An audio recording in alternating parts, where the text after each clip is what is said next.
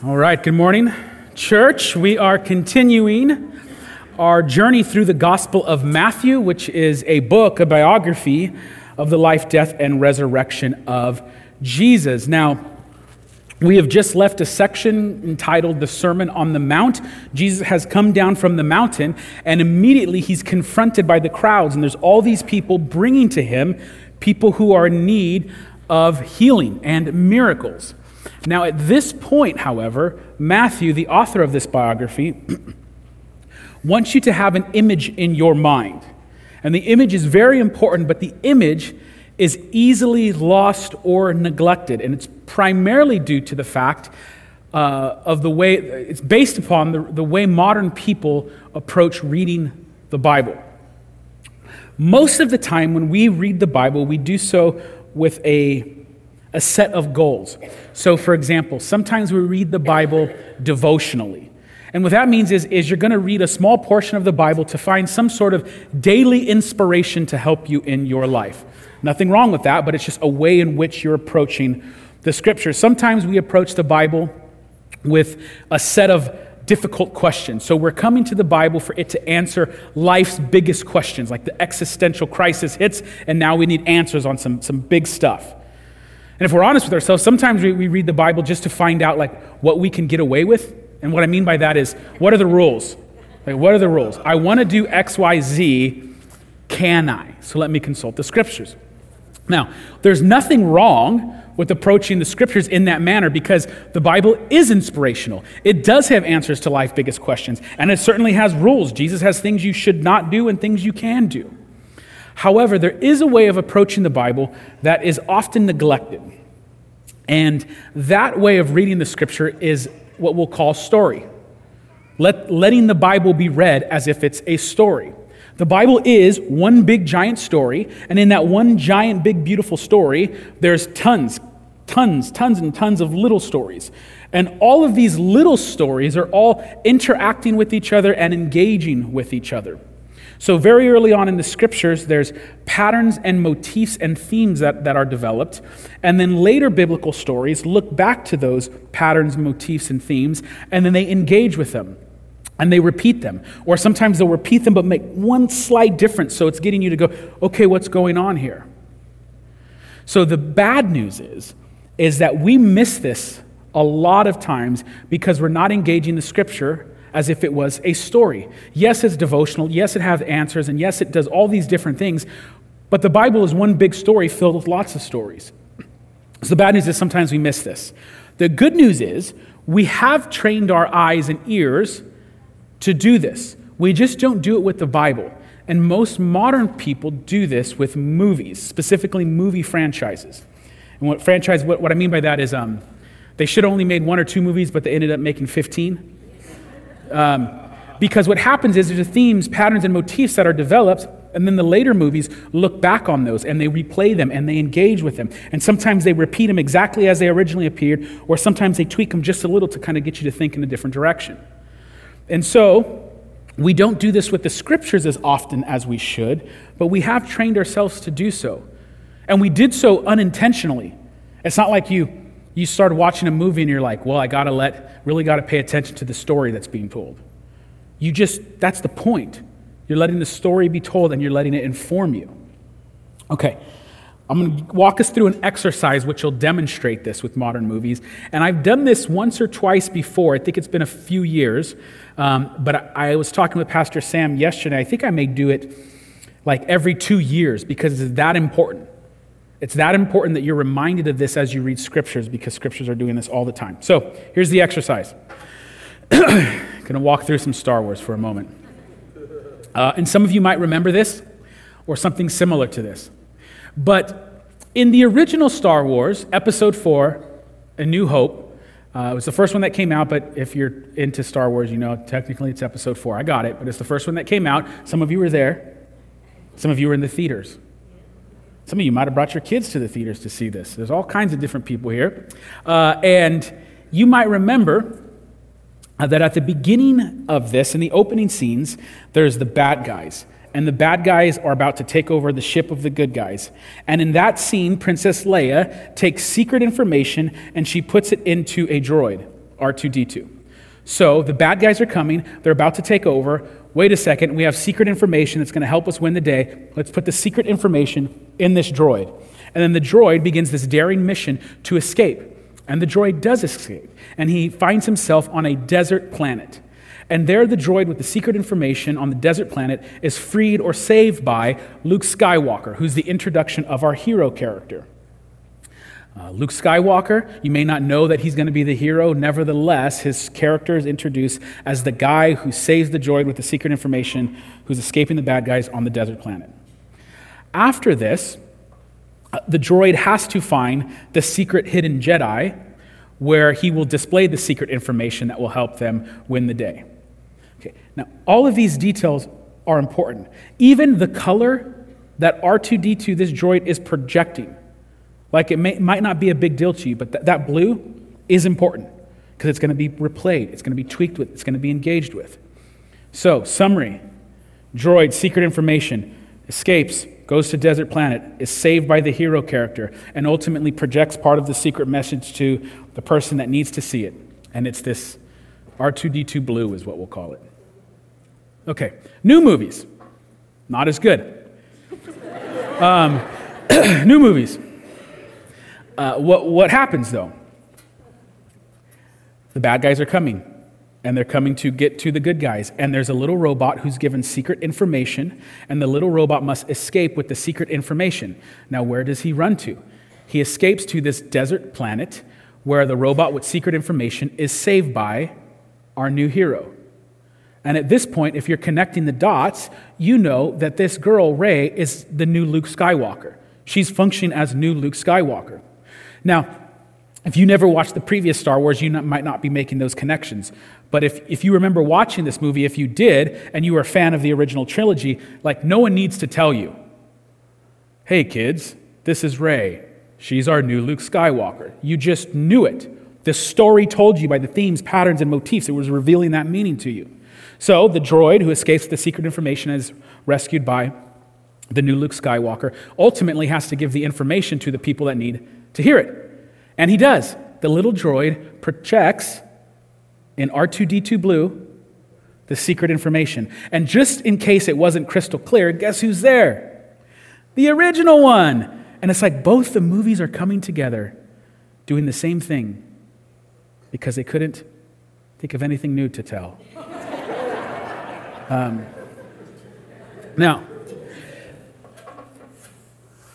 Now, you could do this in a way that's telegraphed, and that's what I'm making fun of, but movies are always doing this. They're constantly doing it. This is what stories do. Themes and patterns are established, and you're referring back to them. And sometimes, like in this case, they're doing it through the development of the structure of a plot. Escape, droid, secret information, new character, blah, blah, and it goes forward. But you could do this stuff with a single shot. So in this single shot, as you see Rey on the left, you are reminded of Luke Skywalker looking out in the desert and saying, like, there's nothing for me here. I must start my big adventure type of thing. In the original Empire Strikes Back, probably the greatest of the Star Wars movies, there's these guys, and they're fighting on a snow planet, right? Some of you might remember. And then in the newest trilogy, the second movie, which corresponds to The Empire Strikes Back, they're back, but they're not walking on snow, it's salt. But the visual establishes the meaning, right? Your brain, through their storytelling, is meant to go back to Empire. It's supposed to make you think about that. And sometimes it's just a split second.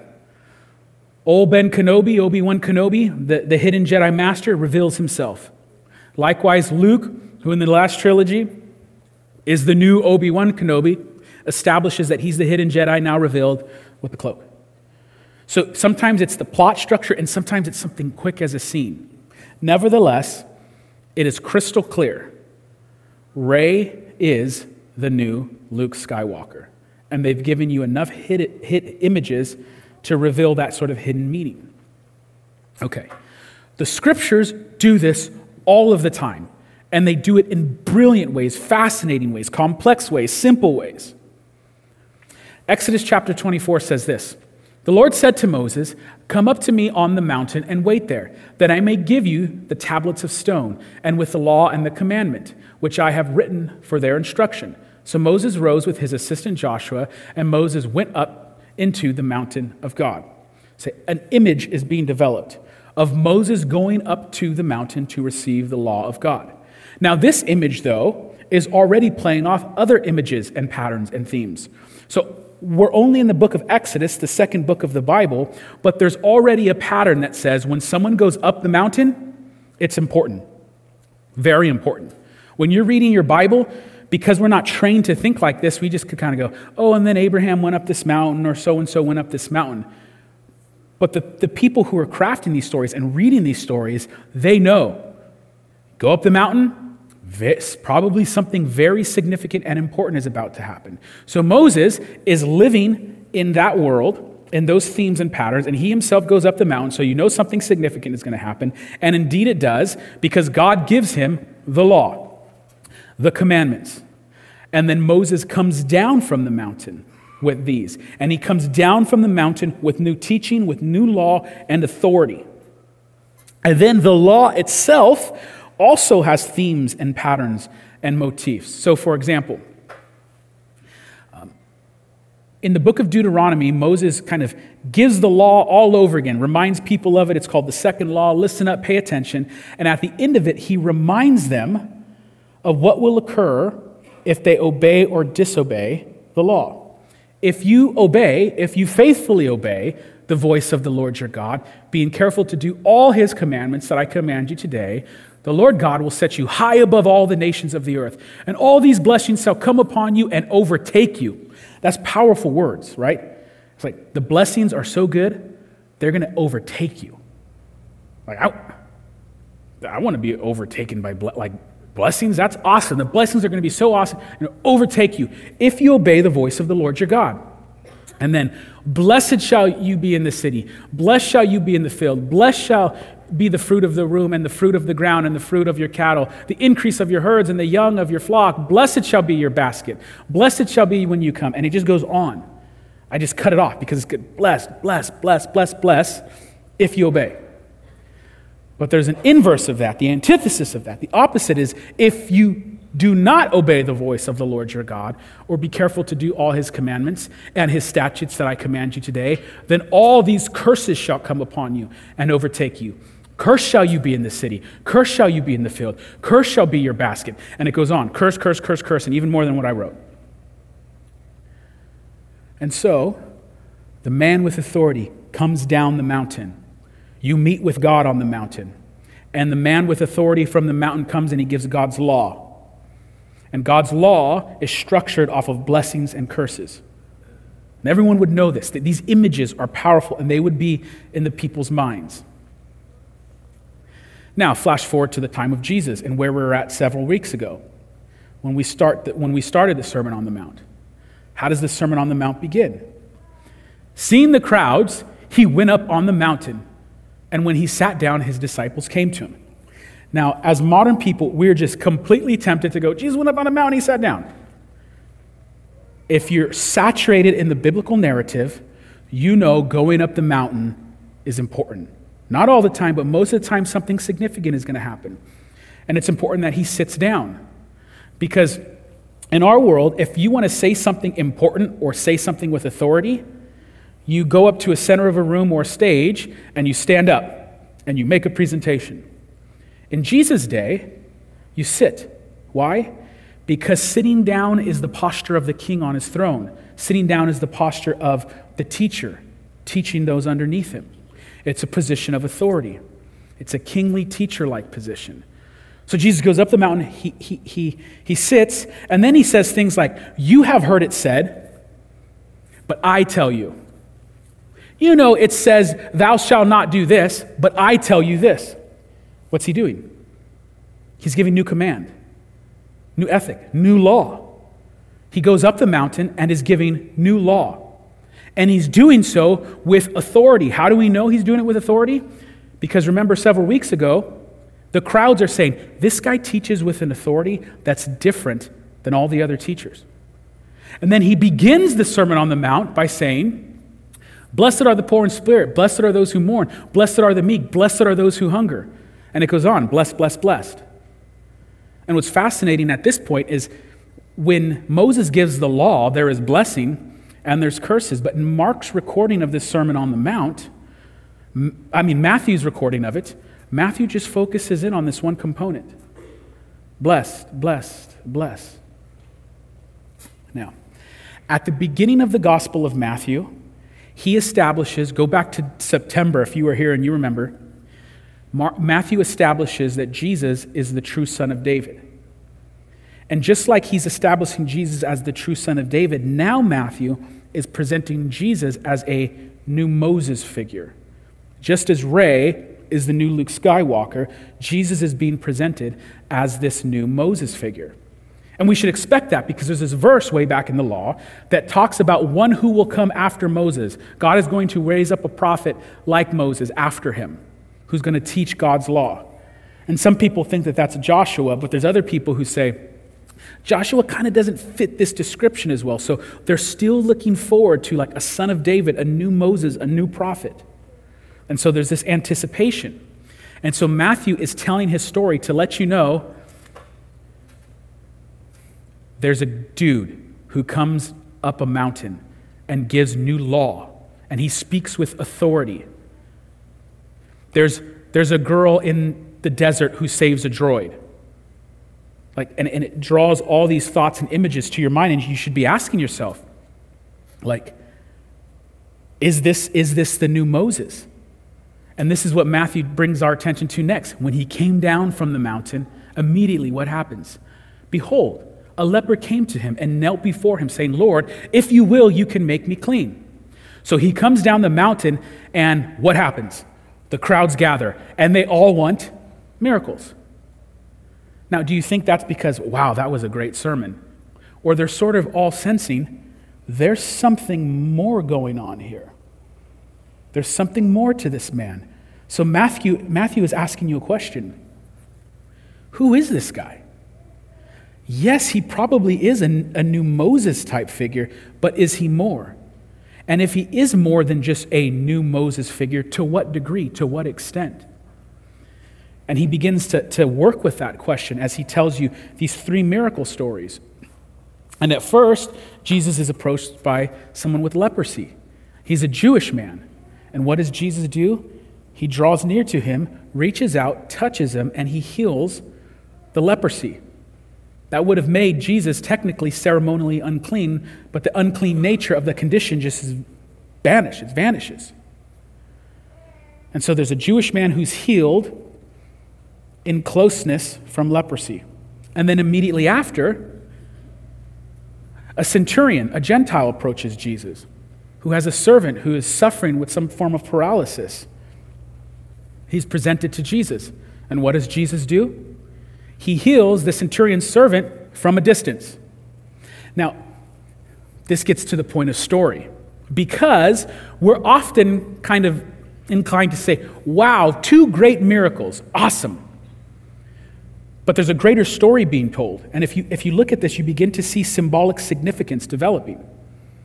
Right? There's some symbolic significance in these miracles. They're not just any old miracles. First, you have a Jewish man who has leprosy, is ritually unclean. Then you have a Gentile, someone who's not Jewish. The one with leprosy is healed with the touch, and the centurion's servant is healed from a distance. So you have Jew and Gentile being healed, one with closeness and one with distance. Which brings us to the 3rd miracle, and they're all set right in a row, fast, right next to each other. There's a woman with a fever. And when Jesus entered Peter's house, he saw his mother-in-law lying sick with a fever. And he touched her hand, and the fever left her. And she rose and began to serve him. That evening, and they brought to him many who were oppressed by demons, and he cast out the spirits with the word and healed all who were sick. This was to fulfill what was spoken by the prophet Isaiah. He took our illnesses and bore our diseases. Okay. So there's this woman, Peter's mother-in-law, and she has a fever. And so what's important for us is that today when we use the word fever, it is a symptom of a condition. Like you have something and it's manifesting in this symptom of a fever and we need to treat the root cause. At the time of Jesus, the fever was the actual condition, and that usually referred to one of three diseases, and suffice to say, they're all really bad and probably will kill you. So this woman is suffering with something really bad, and it's a life and death situation. And Jesus, once again, draws close, he touches her, and he heals her. Now, at this time, there was traditions that said a man shouldn't touch a woman like this in public, that it's not his wife. And certainly that would have been presupposed for a well-respected rabbi not to do. But he does it. And another layer of symbolic significance is added. Do you see it? Leper, leprosy, unclean, Jewish guy, healed. Servant of the centurion, Gentile, suffering with paralysis from a distance, healed. Now, a woman with a fever, healed. In three miracles slammed right next to each other, you have Jesus healing both Jew and Gentile, male and female, from a distance and with closeness. And you're seeing the outer reaches and extent of the power of this person. You're seeing him reach to the ends of the earth just in three quick miracles. It's very important symbolic significance. And this is all taking place right after Matthew wanted you to have an image in your mind. Jesus is the one on top of the mountain who has authority to give the law. It's very important. All this stuff is laid out. So then, that question that we were originally wrestling with now becomes even more profound. Okay, I think Jesus is a new Moses. But again, is he more than that? And to what degree and to what extent? The question you should be asking is, who is this man? Who is he? What's his actual identity? Now, what happens in the beautiful storytelling of Matthew is we're going to get two quick encounters with two different types of individuals. And it's going to be fast, rapid fast. It's going to be like 3 verses each. And they are going to approach Jesus, and they want to be on his team. But to what degree will they be on his team is what they're going to wrestle with. And part of, I believe, kind of that wrestling is based upon, like, what authority are they giving this Jesus? Where does he rank? Like, who actually is he? Is kind of like a good teacher, good prophet, like a new Moses, or something more? It goes on. Now when Jesus saw a crowd around him, he gave orders to go over to the other side. And a scribe came up to him and said, "Teacher, I will follow you wherever you go." And Jesus said to him, "Foxes have holes and birds of the air have nests, but the Son of Man has nowhere to lay his head." A scribe is someone that was trained in the Old Testament and trained in its interpretation. Oftentimes, scribes, Pharisees, and Sadducees, they come to Jesus with questions, but they actually have some like wicked motivation underneath.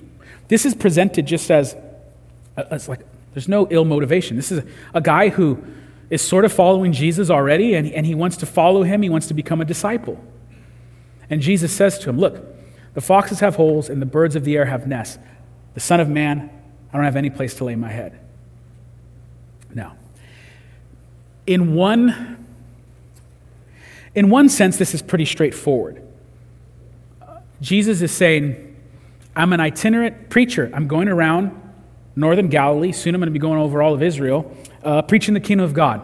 So know that it's not going to be easy. We're going to go from place to place, and we're sort of going to be without a permanent home. We won't have permanency of dwelling. And that's certainly true, but I think there's another layer to it that deals with this idea that a well-respected rabbi teacher at this time would have clout, and his followers would have clout by proximity. You would start as maybe a school, but Jesus isn't like positioned in a synagogue. He doesn't start like a school of his teaching. He doesn't try to acquire wealth or position or prestige. The religious establishment and their leaders had that. But the religious kind of establishment and elite of the day, they didn't look kindly upon Jesus.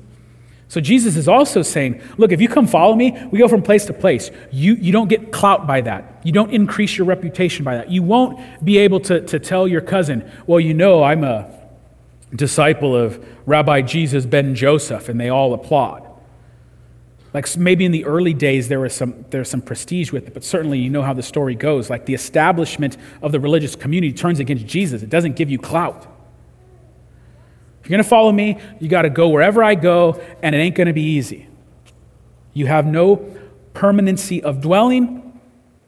You just have to follow me. Which is crazy if you think about it, because there's this guy that says, I want to follow you. And Jesus is like, hold on. It's like, let's slow down. He doesn't say, okay, I got one on the line, reel him in. No, slow down, count the cost. And then immediately we're presented with another guy. Another of the disciples said to him, Lord, let me go first go and bury my father. Let me go bury my dead dad. And Jesus said to him, follow me and leave the dead to bury their own dead. It's harsh, huh? It's very harsh. Now, if you're honest with yourself, when you hear that, you probably are thinking, Jesus is kind of messed up right here. Like, right? Remove well, no, I would never say anything. At first, you're just going, this is messed up. This guy's dad just died, and Jesus doesn't matter, come follow me. It's heavy. Now, there's a few ways to look at this. I'm going to show you them, because some of these ways of looking at it may make this not appear as harsh or rude. But then what I want to do is come back around and show you that no matter what option you think is actually taking place, it's still just as harsh. It's still going to end bad. But there's a reason and a purpose to go through the exercise. Okay. So one thing that possibly could be occurring is many Jews at this time in the first century buried their dead twice. There was 2 burials that would take place. And this was really common in Jerusalem. People were doing it all throughout Israel. It was really popular in Jerusalem and a little bit where Jesus is at in northern Galilee, but it's certainly a strong possibility. So what would happen is upon someone's death, you would bury them, and then you would essentially let the flesh decay and come back a year later, sometimes 2 or 3 years later, and you would collect the bones and put them in a bone box. And then you wouldn't bury the bone box, you'd put the bone box in a special sacred place. And so there's the first burial that takes place immediately, and that's where you set out the body and allow certain decomposition to occur. Then you would come back a year, 2, 3 years later, collect the bones and put them in a box. That's the second burial. So it's possible that this guy is saying, because it's unlikely that his dad just died and he's out there kind of just chatting with Jesus. He would be in a stage of mourning. So it's possible that this guy is saying, oh man, I'd love to follow you, but I'm going to have to go bury my dad in a year and a half. And Jesus is saying, that's not how this works. The kingdom of God is pronounced today. Let's go. That's one possibility. The other possibility is that phrase, bury my father, is an idiomatic phrase. And there's a little evidence to support this as well. And how the phrase would work is something along the lines of, I am in charge of caring for my father until he dies. In other words, until I bury my father, I am to care for him. And this was a very important thing. When your parents got to an age that they couldn't care for themselves, the 5th commandment kicked in and said, the way you honor your mother and father is you take care of them. We've gone over this before, so I won't spend much time here, but the 5th commandment is primarily to older children. We use it to tell little kids to behave. That was presupposed in the ancient world. The 4-year-old doesn't get a say in it type of thing. What it was, if you look at the intertestamental Jewish literature, it becomes clear. The 5th commandment was primarily used to address adult children in how they respected, honored, and cared for their parents. So, this man may be saying, I'd love to come follow you, but I'm actually caring for my father. And until I bury him, I have that duty and that obligation. So that may be a possibility, because that means that may be a year off. That could be 15 years away. And Jesus could be kind of cutting through it and just being like, come on, man. This is a lame excuse. I see your dad's playing basketball over there, man. He's in better shape than you, man. It's going to be 10 years before this guy goes. And so he could be kind of calling out, no, it's today. Some people say that Jesus is saying, let the spiritually dead bury the spiritually dead, but if you want life, come follow me. So it's the third option. The fourth option is just the original harsh one, the way we originally saw it. The guy's dad just died, and Jesus is like, doesn't matter, let's go. Okay.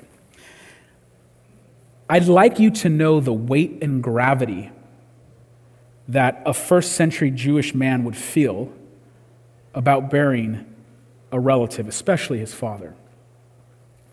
To bury one's parents or family members was a sacred duty that was of utmost importance.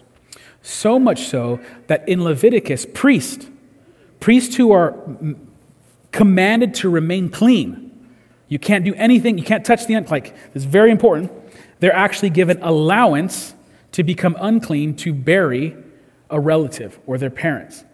So it's like, I know in the Torah we have these rules in place, but the proper burying and honoring of your family members is of greater importance, so you're allowed to break the rule for this instance. In the Mishnah, which is a Jewish document compiled in 200 AD, it says that one is free from reciting the Shema in order to bury a family member. Now, the Shema is Deuteronomy 6:4, Hear, O Israel, the Lord our God is one. It was recited typically 3 times a day by the Jewish people. And so it's not saying that reciting the Shema isn't important.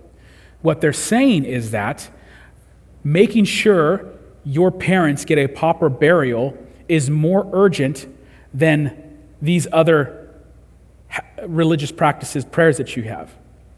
In the Talmud, in 500 AD, it was a document compiled, it's tons of documents compiled in 500 AD.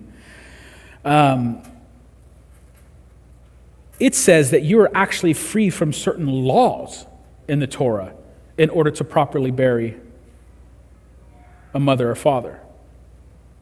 And so you can see that in the Jewish world at this time, this was such an important thing that people are saying, hey, stop this, stop that. This is of sacred duty and importance. And what's even more crazy is that we know Jesus honors the 5th commandment. Jesus cares about honoring your mother and father. Jesus is honoring and caring for his mother as he's dying on the cross. So it's not as if Jesus get rid of the 5th commandment.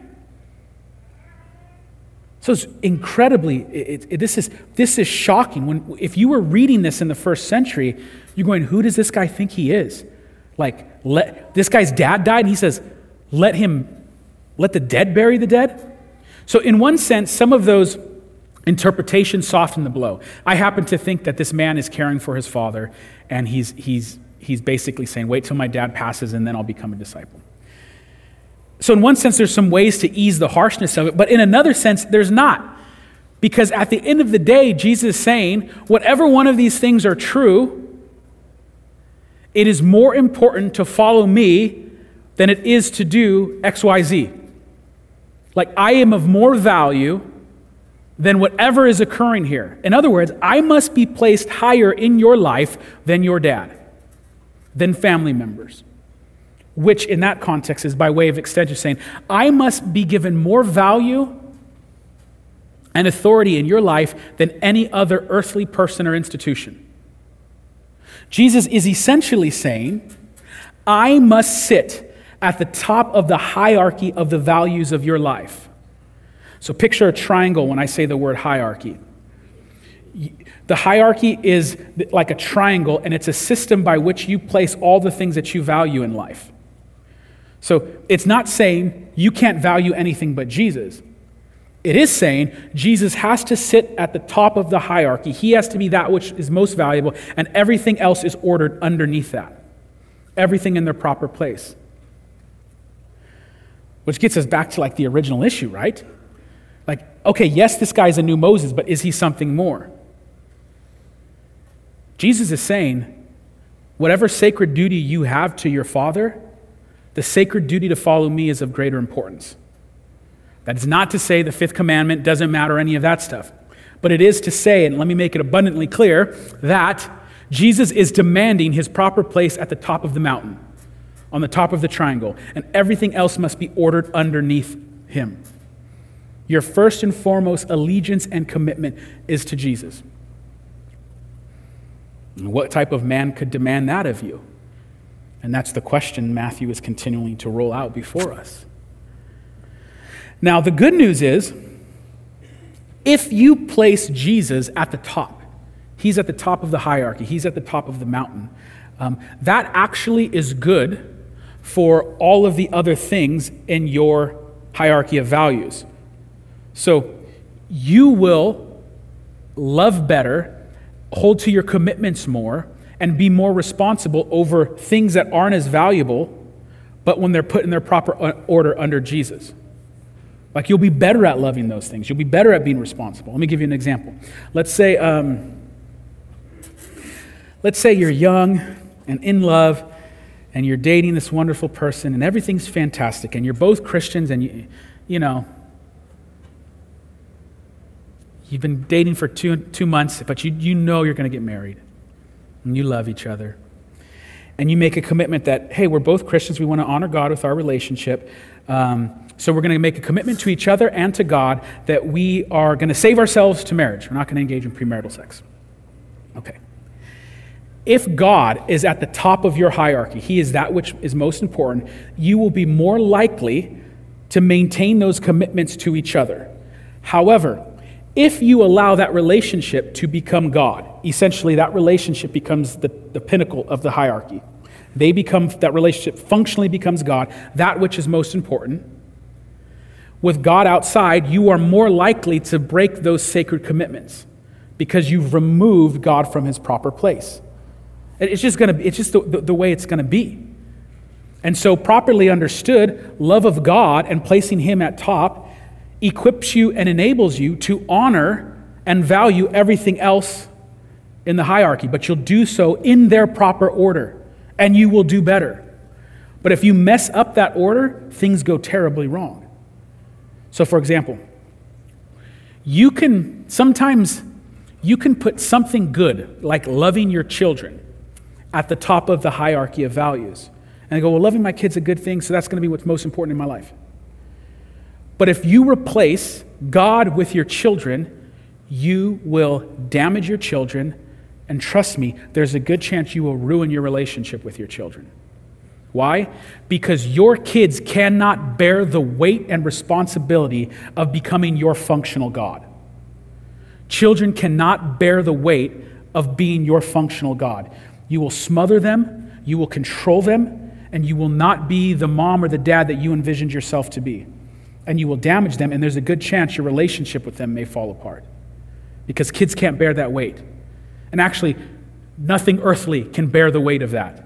So fill in marriage, dating relationship, job, hobby, whatever it may be, it can't bear the weight of being your God.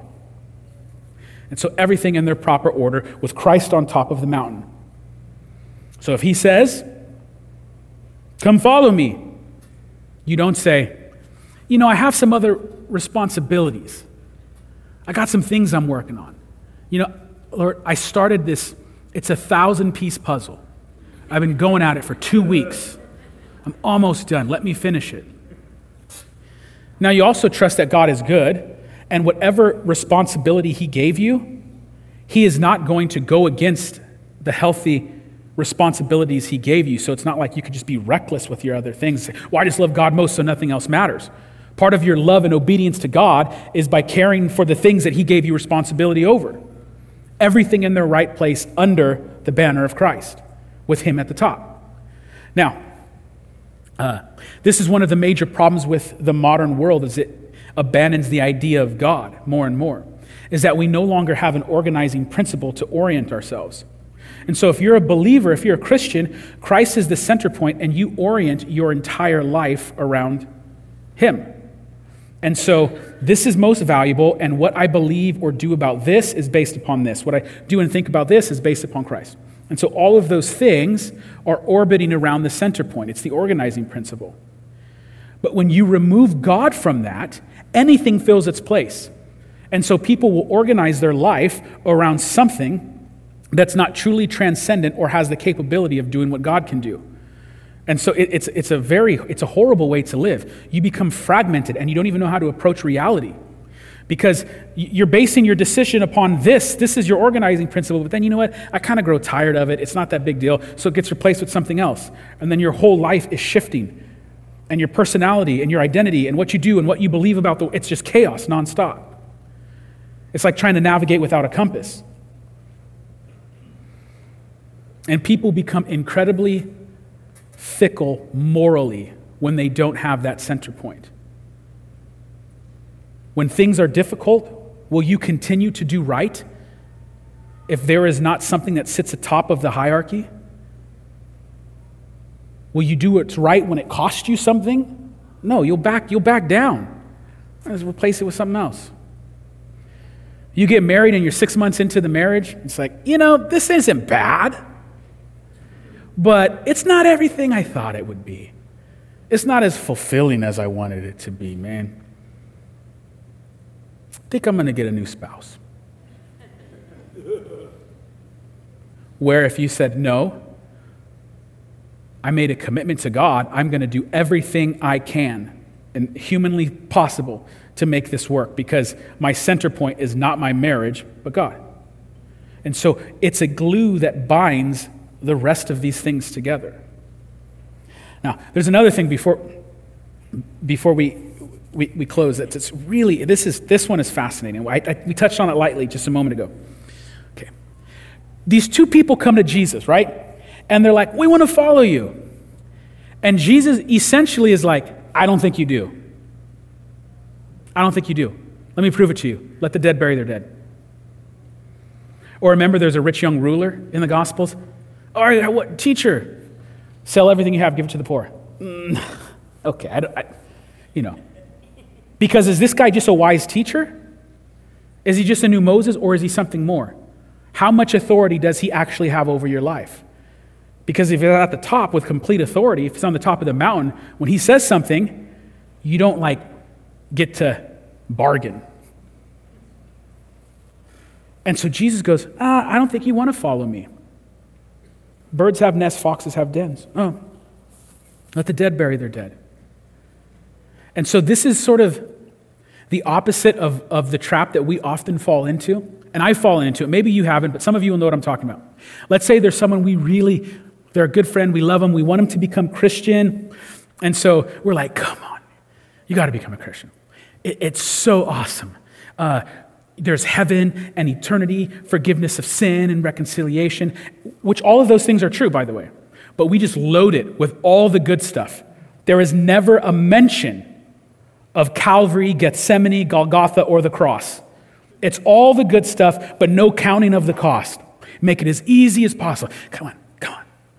It's like, here's the line of becoming a Christian. It's like, yeah, come on. You're getting close. It's awesome. It's so good. Church is cool. They sing cool songs. There's some jokes sometimes. Sometimes they're funny, sometimes not, but it's really good. Come on, just a little closer. Close your eyes. Close your eyes. You don't even have to say this out loud. You can say it in your heart. Close your eyes. You don't have to even talk out loud. Just say it in your heart. And we want to make it as easy. Just get them across this line. And Jesus is like, I'm not sure you want to follow me. Have you counted the cost? Do you know about Gethsemane, Golgotha? Do you know about carrying your cross daily? Count it before you cross that line. And oftentimes we employ parents with vegetable tactics. Come on, baby, eat your beets. They're good. They're really good for you. They're really good for you. And it's like, yeah, but most of the time they don't taste very good. And you're just trying to get them across the line. Come on. Gethsemane, Golgotha, the cross. Jesus says, count it. And so the lesson for us is we should count the cost, and we should be upfront. Jesus does give heaven, eternity, forgiveness, but there's also a cost. Now, the wonderful part about that is that Jesus gives you both. He doesn't just give you all the good stuff. He lets you know there might be suffering involved. You better count the cost. But he never once ever flinches in saying you should still cross the line. Why? Because he says, I'm worth it. I'm worth it. No, let me give you everything you get, and let me tell you about the cost. Will you still come? I'm worth it. And whatever earthly things you might lose, no matter how painful those earthly losses might be, I'm still worth it. You've lost this much, you'll be given this much. Come on, it's still worth it. And he doesn't hesitate or flinch. I'm worth it. I'm worth it. And so as believers, we have already ought to have counted the cost, but on a daily basis, we should remind ourselves, there's a lot of good things, but here on this side of eternity, there's a cost. And I'm willing to pay it because he's worth it. And ultimately, we are just called to follow him. For the man that Jesus told birds have nest, there was an issue of permanency of dwelling. Like he wasn't on board because you're going to be moving from place to place. You're not going to have stability. Now, we may not be called to becoming itinerant preachers moving from place to place. Nevertheless, the challenge is the same. Like, you do not get permanency of safety, security, and comfort if you're going to be a Christian. Yes, there's comfort, unless there's peace, but oftentimes there's challenge and suffering. And Jesus, in the midst of all of that, still says, no, follow me. Follow me. And I'm telling you, if we don't learn to do that, we're going to go insane. Because if you haven't noticed, like, just as the one man was confronted with moving from place to place, like in the modern world, it kind of feels like the world is just moving and changing nonstop. And we like structure and stability, and we want to be in control. We want everything to go our way, and the way we've been plotting for like 10 years. This is what our life's going to be like. And this has become particularly acute like in the last 2 years. It's like you wake up and it's like, what is going on in the world? It's like one thing after another. It's almost comical now. It's like one thing after another. And so you're going to lose your mind unless you have a compass. And your compass with Jesus, it's actually weird because you just follow him. It's like sometimes he's going to lead you this way, sometimes he's going to lead this, but you just keep your eyes on him. And so the way you could challenge yourself today is ask yourself, if Jesus were to walk into this room today and say, follow me, let's go, would you say, Lord, of course I want to follow you, but first let me, and give the excuses? Or would you say, I'm terrified, I don't even think I want to follow you at this point. I got my head in a lot of other places, but you're the top of the mountain. You're it. You're the pinnacle of the peak. You're at the top. You have all authority. It's go time. And that's a very difficult thing to wrestle with. And so as we close, I want to challenge us to think about kind of that mountain, that hierarchy of values, that triangle. Is Christ at the top of it? Or are there other things? Or maybe he's at the top, but you can see in your life, if you look ahead, there are things warring and vying for the attention. Like they're sneaking in to try to dethrone Christ in your life. And you think now critically about it, because when things get tough, when things get rough, you have to have Christ at top. When your life falls apart, when you lose a loved one, when you don't even know how you're going to pay your rent, when life gets you that hard, you got one thing to cling to in those moments, and it's not earthly, fleeting, or fading things of this material world. It's Christ. And he gives you comfort and peace, but you pledge to him loyalty and allegiance. And so examine your hearts as we enter into communion. Examine your hearts and your minds. What are the things you value? Are there things vying and warring for their proper place in your life? Let's stand as we take communion.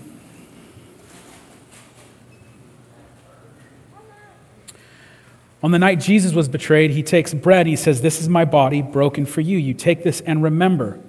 And so today, Lord, we remember you are not just King of Kings and Lord of Lords. You are not just the pinnacle of the mountain, but you are also the one who came down from heaven to earth to die the wretched death on the cross, to draw us in. And so we want to lift your name high and remember your work.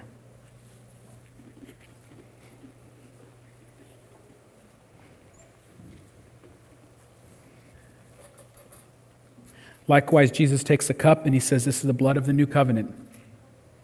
And as we take this, Lord, we pledge our allegiance to proclaim your death, your resurrection until you return.